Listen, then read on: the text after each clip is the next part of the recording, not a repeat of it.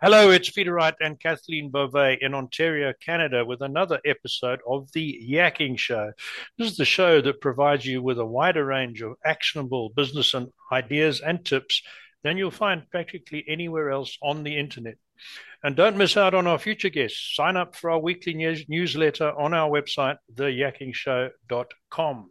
First, let me introduce co host Kathleen from Waterloo, Ontario. Kathleen, great to be back on the show again. And how are you today? I'm doing great, Peter. And yes, it's a beautiful day here, and we so enjoy the sunshine, especially here in winters where it's so cloudy. But thank you all so very much for tuning into our show. We so appreciate you, and we love reading your comments. So please keep those coming. And if anyone is interested in being a guest on our show, all you need to do is go to theyakkingshow.com, click on the contacts tab where you will find a short application form, and we would love to hear from you. And as Peter mentioned, we do have another special guest with us today. Her name is Tiffany Cheng. Hello, Tiffany. Welcome to the show. How are you? Hi, Kathleen. Hi, Peter. Very good. Thank you for Hi. having me. Now, Tiffany is the founder of Inspire My Day. I love that name, Inspire My Day. She is a leadership and career coach as well as communication strategist, and we'll get into that in just a little bit. But first, for our audience, can you please tell us a little bit about your background and what motivated you first to leave the corporate world and start your own coaching business? Thank you for that question. Well, I was born in China and I lived there until I was 28 years old and started my career there. Then I moved over to Europe, to the headquarters of Volvo Group, in Belgium first, then Sweden. And I climbing the corporate ladder at Volvo from middle management to top leadership positions, become the vice president of brand marketing and communication at Volvo Group, which is a 41 billion euro company with over 100,000 employees. Then, Wow. then here I met my husband, and we established a family here. We have two young kids, a 4-year-old and a 6-year-old. Then I wanted to be more established here in Belgium because I always had an international career. I was not only traveling globally, but my job was actually in Sweden. And then later on, I went to China to become the vice president of Asia. So that kept us always being a separate family because my job was never in the same country as where I lived.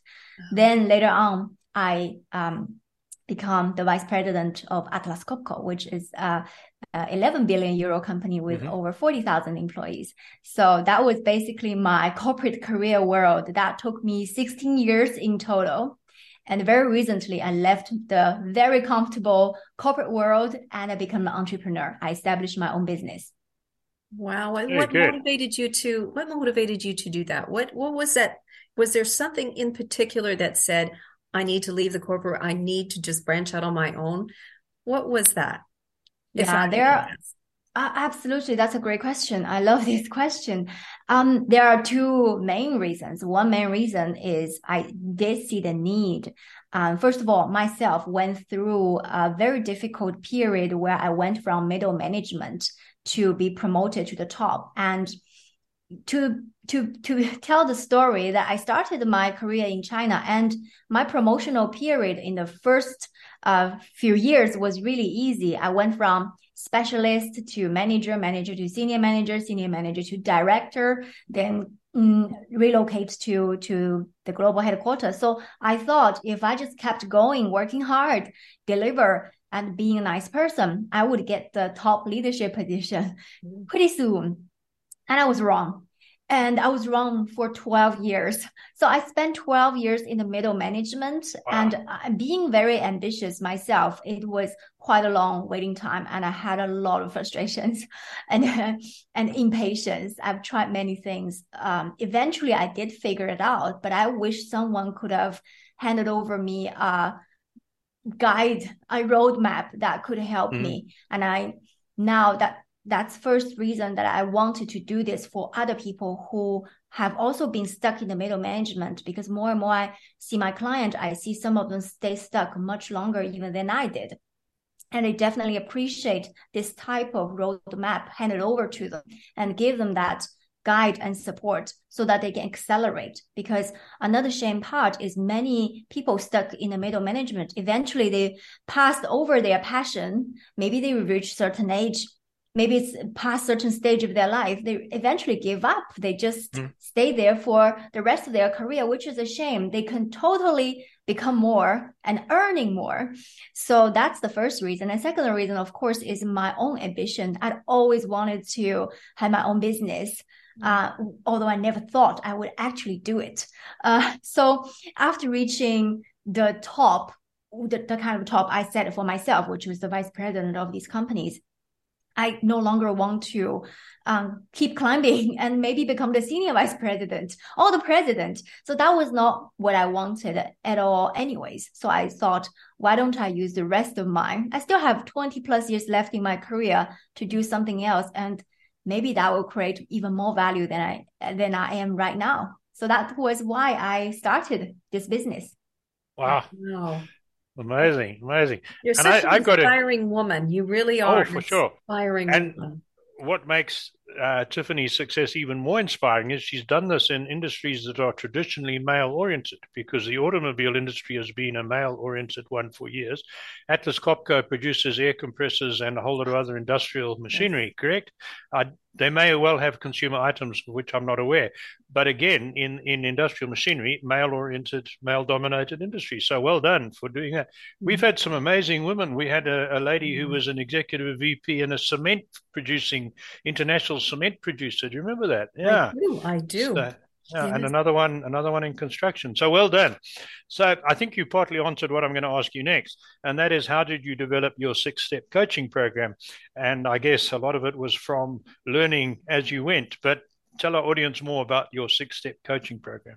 Yeah. So I thought, when my client come for the coaching, I want to be giving them a roadmap, not just being a traditional coach who asks great questions and help them to reflect. That I do as well. But more importantly, I do want them to provide them a shortcut, which from my own learnings and mistakes and knowledges. So maybe I'll start from the typical mistake that middle management made, including myself, made many of them.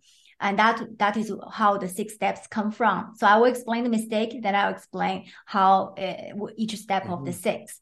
So number one mistake is many people, they keep recycling what they have always did, and they end up with what they always had. That's because give you, for example, that many people would go out and consume a lot. They consume trainings, books, and learnings. And they get a lot of aha moments from these trainings and books. But when we return to our desk, the high is gone, and they keep implementing. They keep the implementation for tomorrow, and that's one of the places that many people got stuck. And the second part is that many people are also too busy to be successful. They would focus a lot on the day-to-day. But as I said, keep working hard and deliver result is what you can get you from middle from junior to middle, but not from middle to top. You need a whole another level of skills, etc. So that comes to my first step. That is to discover what leads you to the result of today. And that is a very awakening moment. That sometimes gives my client a shocking moment of how many, for example, limiting beliefs, what kind of thoughts and actions they were doing that lead them to where they were today. So that's the first step. And that's the first mistake. And second mistake is many people in the middle management, they kind of confuse the business purpose with their personal or their professional purpose. I give an example. So if the business goal is this year, we're going to sell 300 million euro of compressors and reach certain market share, and people will actually make that their own goal and thinking, this is what I'm going to do this year. And along the way, they kind of got lost themselves and keep following the business goal. And sometimes the business goal the vision is we're going to create a sustainable future for the society by providing sustainable solutions. Then people think my goal is to create a sustainable future for people. It kind of got lost their own way. And then at the end of the day, they were like, why am I not promoted? Why it's still not my turn. And this is very because they forgot their own purpose. When you don't know your own why, it's very hard for you to choose what you focus on, what you prioritize. So the second step is to understand and define what's the next version of you. So the first is to discover what leads you to where you are today. And second is to define what's the next version of you. And also, it's not about, oh, my next version of me is become the vice president. Oh, the next version of me is become the general manager and earn this amount of money of income. That's not the next version of you. And the next version of you very much is helping my client to create their new identity. And yes, we do set up goals, but the reason to set up these goals is not to reach the goal. My client went totally crazy. What do you mean set goal is not to reach the goal? It means that when you set up the goal, you put yourself in that future identity. You think better, you think bigger. That's to help them to think more clearly and think in a bigger way. So that's the second step and second mistake. And third mistake is really about people really working harder on their job than working on themselves. It's very different. It's very different things.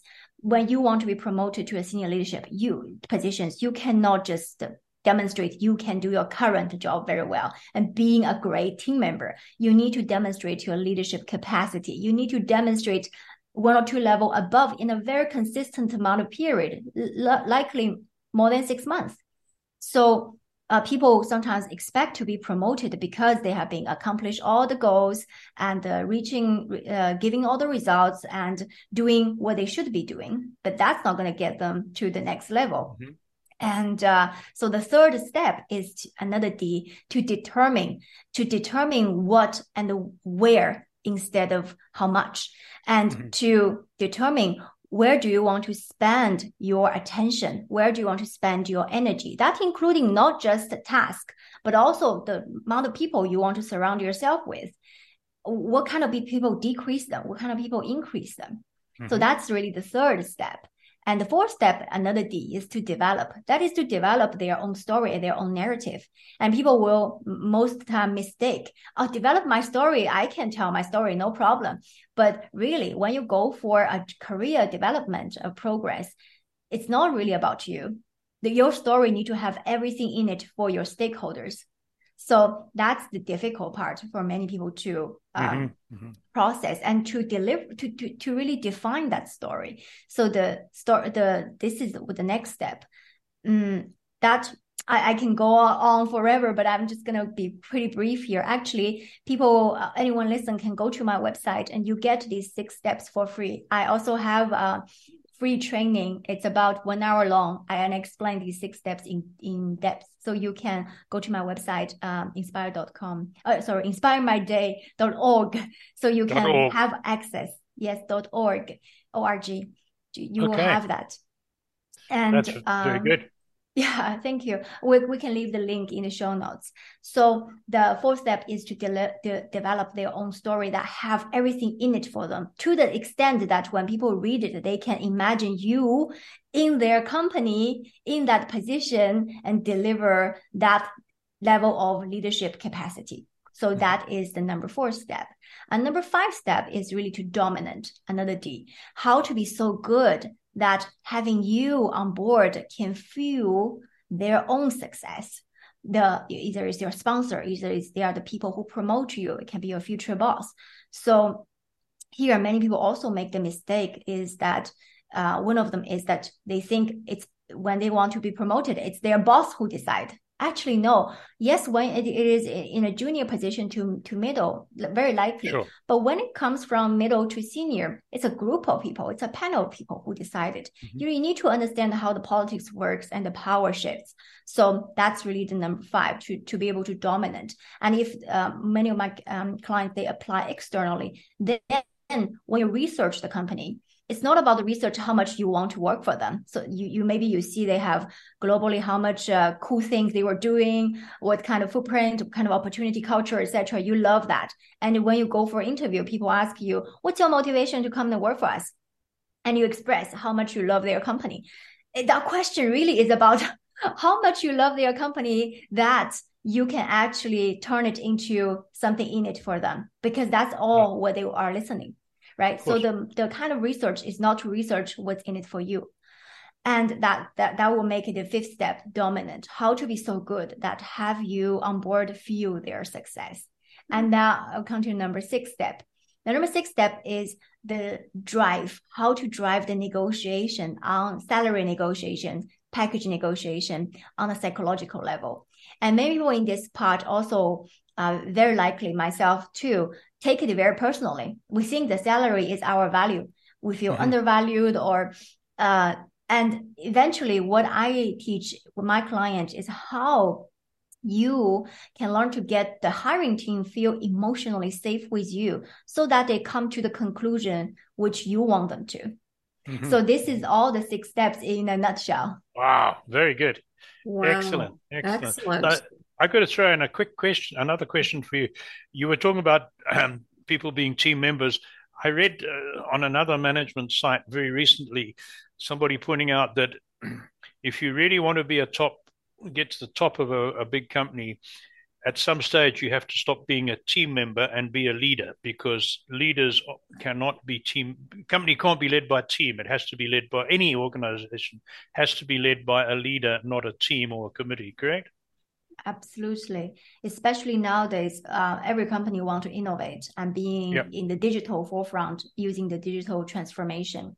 And that becomes even more important because most leaders, you are not there just like old leadership ways. You set the goal, you set the vision, people follow, you communicate, people follow your vision. But the new way of leadership is that you go in and you, instead of already created the vision, you co-create with the people, you collaborate with them. So that it really requires a different set of leadership style and leadership values.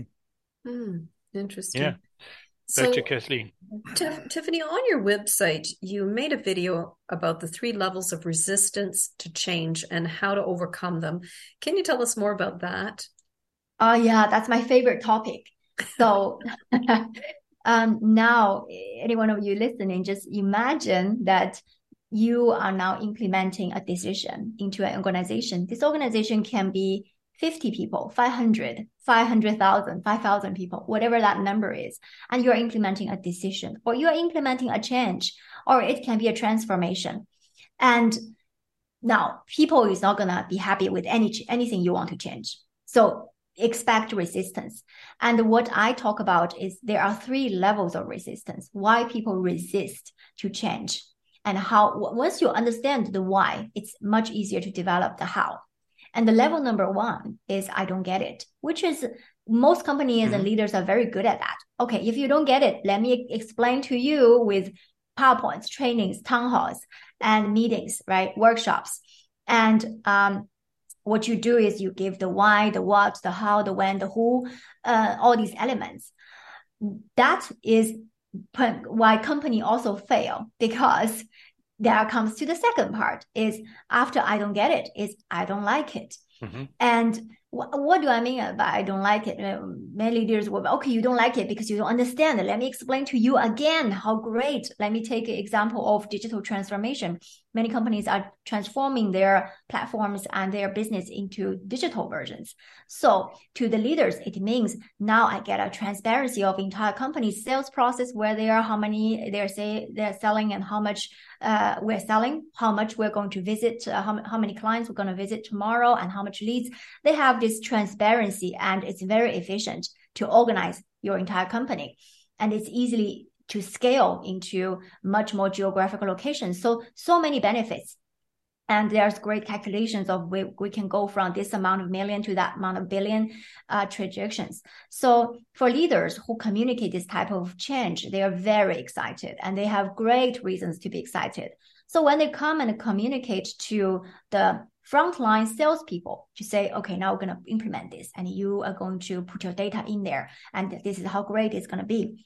For the front salespeople, when they are hearing this, all they are hearing is, okay, now I have 8 hours of door-to-door visit to my client. Now, instead of 8 hours visiting my client, I need to put extra 2 hours to insert all the data. I'm what I did today, who I visited, how much they ordered, how much they're going to order, what I'm going to do tomorrow, so that you have transparency sitting in the other side of the world, being the management. And for them, that means losing the time to visit the client, extra more hours. Perhaps this also means that they're going to do less sales because their time obviously is going to put in the computer work. So this is why they don't like it. And if leaders go on and on addressing these benefits means for him, then the people who listen is not going to connect. Because what motivates you as a leader does not motivate your employees. So that is why what I'm saying is second level is I don't like it. The thing here, why most companies fail is most working places, they are not designed to handle emotions and fears. So they don't address it. They think, oh, okay, they don't get it. Let's go back to the level 1. But actually, employees asking questions more logical. It sounds like they're asking questions to address the number 1 level, but actually they want you to read between the lines, understand that I just don't like it. It's not that you repeat your reasoning another 3 times. It's not going to help. So that's the level number 2. And level number 3 is even better, is that I don't like you. Yeah. And the you here can mean not just you personally, it can mean you being a certain identity, maybe HR. If HR come to your department meeting, you probably think there's something wrong with our team, right? It can be the HR, it can be someone who is coming from global headquarters and they want to implement a global process into a local place. So that can be you as someone from global headquarters. So we really do need to address all these levels of resistance, understand which part is the problem. Then you can design your communication and to influence and inspire these people to take action. Wow, 3 level. Yeah, that's very good. And I hear what you're saying, having been in the corporate world myself. Very, very much aware of those 3 levels. Here's one for you. You say you work mainly with expatriates. Is there a specific reason for that? And there's 2 parts to this question. And do they experience a greater range of difficulties and challenges than native-born management people? Yes, there are 2 reasons as well here. One of the reasons is that they do have more challenges. And these challenges, for example, I mean, on the life side, it's obvious. They leave their family and friends. They go to another country and they drag their entire family to relocate for them, which most of the time means the other half will be staying at home and not even having a career anymore. And that's one of the sacrifices they make. And of course, there's culture, language. So these are the life side, and you can imagine all the inconvenience they have, but also they choose that because it's an adventure. But the second side is what I'm focused more on, which is climbing the corporate ladder for middle management. Middle management who have become expat, relocated to a different place. Most of the time, it's very difficult for them to climb to the top because, first of all, I mean, I can take myself as an example so you can imagine this situation more concretely. When I came to Europe, I was appointed to the middle management. So I was a global director of internal communication. And at that time, the next step for me will be the vice president of communication, but in Sweden. If I would have been a Chinese, want to be a vice president in a Chinese company inside China, that would have been easier for me.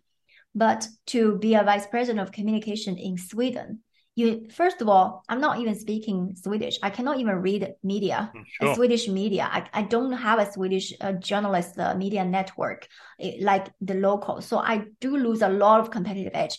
If there's a media writing anything about our company, I wouldn't even be the first one to know. And so that's first. And that's being to the top, because majority of the time we're talking about to the top. That also means you go to a global headquarters. It is not in your home country. And that's a place where all the power is. But also that's a place, majority of them, if it's a Swedish company, majority of them on the top. I mean, I'm talking about the top 1%. They are Swedish. Of course. And it's much easier for them to bond together internally in the company, externally talking with the politics, the government relations. and also for them to form a network around them because they have much more shared interests and culture. Whereas being an expat, it's much more difficult because as higher you go, it becomes not so easy to measure. You cannot say I can sell more. That's why I need to get the vice president. It's not that level of measurement anymore. It's a lot of soft skills that you're able to collaborate. You are able to engage others, and that all are barriers for expats. And second reason is after I started my business, I actually did not set up a goal to target as expat, but I find out only expats come to me and ask for help. And I do realize after that, many expats do have this type of self-limiting beliefs, I call them. Sometimes you can meet people who come from Eastern Europe, feel they are not adequate enough to be a top leader in Western Europe or in Northern Europe. And these are all the barriers inside ourselves we set up for ourselves. And that's also why I had one of my modules is to address these limiting beliefs. Very interesting. Quick one. I noticed coming from English-speaking, British-influenced Southern Africa. I was in several countries. Our business language was much more direct, I found, than in Canada and North America. So I found, not that I got it back into the corporate world, but just in general business dealings, quite a difference in culture. And we all speak the same language, and so I can just imagine that in a country with a different business language, it must be even more difficult. Yeah, interesting. Thank you for that, Kathleen. Tiffany, tell us about the 1% Academy and what does that 1% have in common? And also, what do you do to help them get there? Yeah, that's a great question. Thank you for asking that. Maybe I can give you some examples, which I actually put together. Also, it's free. You can download it for free. There are 17 qualities that can move you from middle to top. And I do have 17 qualities for the people who are already in the top and the 17 qualities for people who are in the middle and striving to go to top and what kind of mistake they can raise for their own self-awareness. So I'll talk about maybe 3 to 5 here. Sure. And the first is being the top leadership positions. You practice empathy towards leadership as your company navigate through changes. And you think about wider implications of your own behavior to others. So that means the opposite is you are frustrated about the problem your company has, and you think it's your management who need to fix that, which is quite common. You hear people talk about, I don't know what our management is doing. Why it's so slow? Why it takes so long to react? So that is one of the 17 I defined. And second is that as a leader in the top, they behave like a leader and they are consistent with their personal brand, not only up, but also down and across with different stakeholders. That including, for example, collaborations, reliability, clear communication, and even kindness. And the opposite way of doing that would be you think leadership is just job title. I will become a leader once I get that job title, once I have that authority. And you think you can only develop leadership after you have been appointed to that level. So that would be the second. And I give you maybe 1 or 2 more examples. And the leadership, the people who are in the top, they take ownership of their performance and they keep track of their achievement so that they can look back at their growth over time and they learn what was their learnings. And by doing that, they made it very easy for anyone who need to or want to appoint them to the next level. Also easy to see those achievements and these learnings and these growth. And the opposite way of doing that is they haven't got any feedback from their manager for months or years about their performance. And the career progression obviously was not there. And they are not even taking proactive actions to go and seek for these feedbacks. So these are number 3, and I can go for 1 more maybe.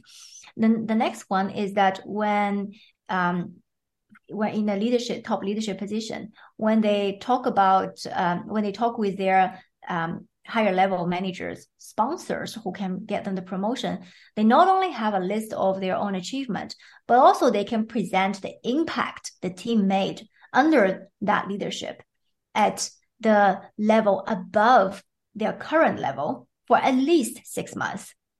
So the opposite of that is that when you talk with your manager about your promotion, your case is only about my own needs. Why I need that promotion because it's been 5 years I'm doing this, and I need that promotion because I have this ambition and I want to grow. So that will be a worst case to present any case for next level promotion. Oh, absolutely. So we're getting close to the end of our time. We don't have to rush, but I'm just aware of the time. So I've got a question I need to ask you, and I ask this question of all the successful business people we have on the program, and you're on the show, and you're clearly right up amongst the top of those. So, in your wide experience, Tiffany, and in your work with other leaders and people who perhaps who don't make it as leaders, you've talked about 17 qualities that you need to go from one level to the next, and another 17 to get to the top. But overall, is there one specific habit, characteristic, mindset that sets successful leaders, and I don't just mean making a lot of money, I mean successful leaders in the wide sense of the term, apart from those who always remain average? Is there one thing, or is it more complicated? I can give you the one thing. Oh. That is, as you know, that our brain are not designed for success. It's designed for survival.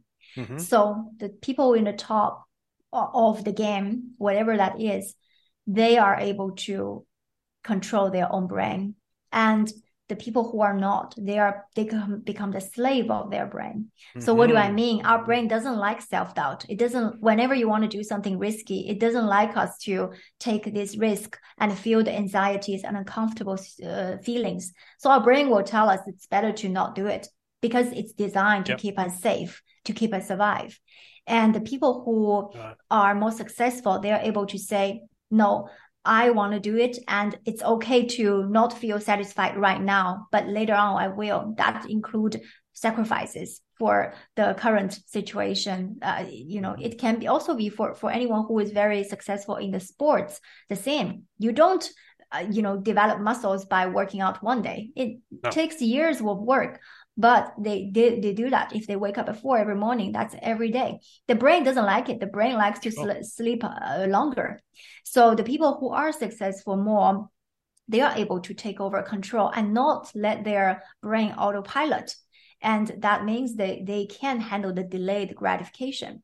There's a study show that for the drug addict, if you ask them, what's your next, what's your timeline? They think everything in 4 days. And if you ask anyone who is not an entrepreneur, that can be a corporate employee, they think about 4 years. But when you ask about this question to an entrepreneur, they think in 10 years. They think about Elon Musk. He's already thinking 100 years later, right? So that is the big difference. Wow. Right. You know what, Tiffany, I could listen to you speak for hours and hours and hours. And unfortunately, we are coming short on time. So please tell our audience how they can contact you. Sure. They can contact me through my LinkedIn, Tiffany Cheng, or you can also visit my YouTube. I upload video every week. And you can also come to our website. There are a lot of free resources you can take from the 17 qualities I talk about, or the 6 steps in my free training. You can all find them in my homepage. It's inspiremyday.org. .org. And for audio listeners, that is in the description. Thank you, Tiffany. Oh, thank you so much. What a privilege to have had you on this show today. It's truly, and as I mentioned earlier, you really are an inspiring woman. So congratulations and kudos to you. So thank you all again for tuning into our show. And until next time, take care, everyone. Bye-bye. Bye. Bye.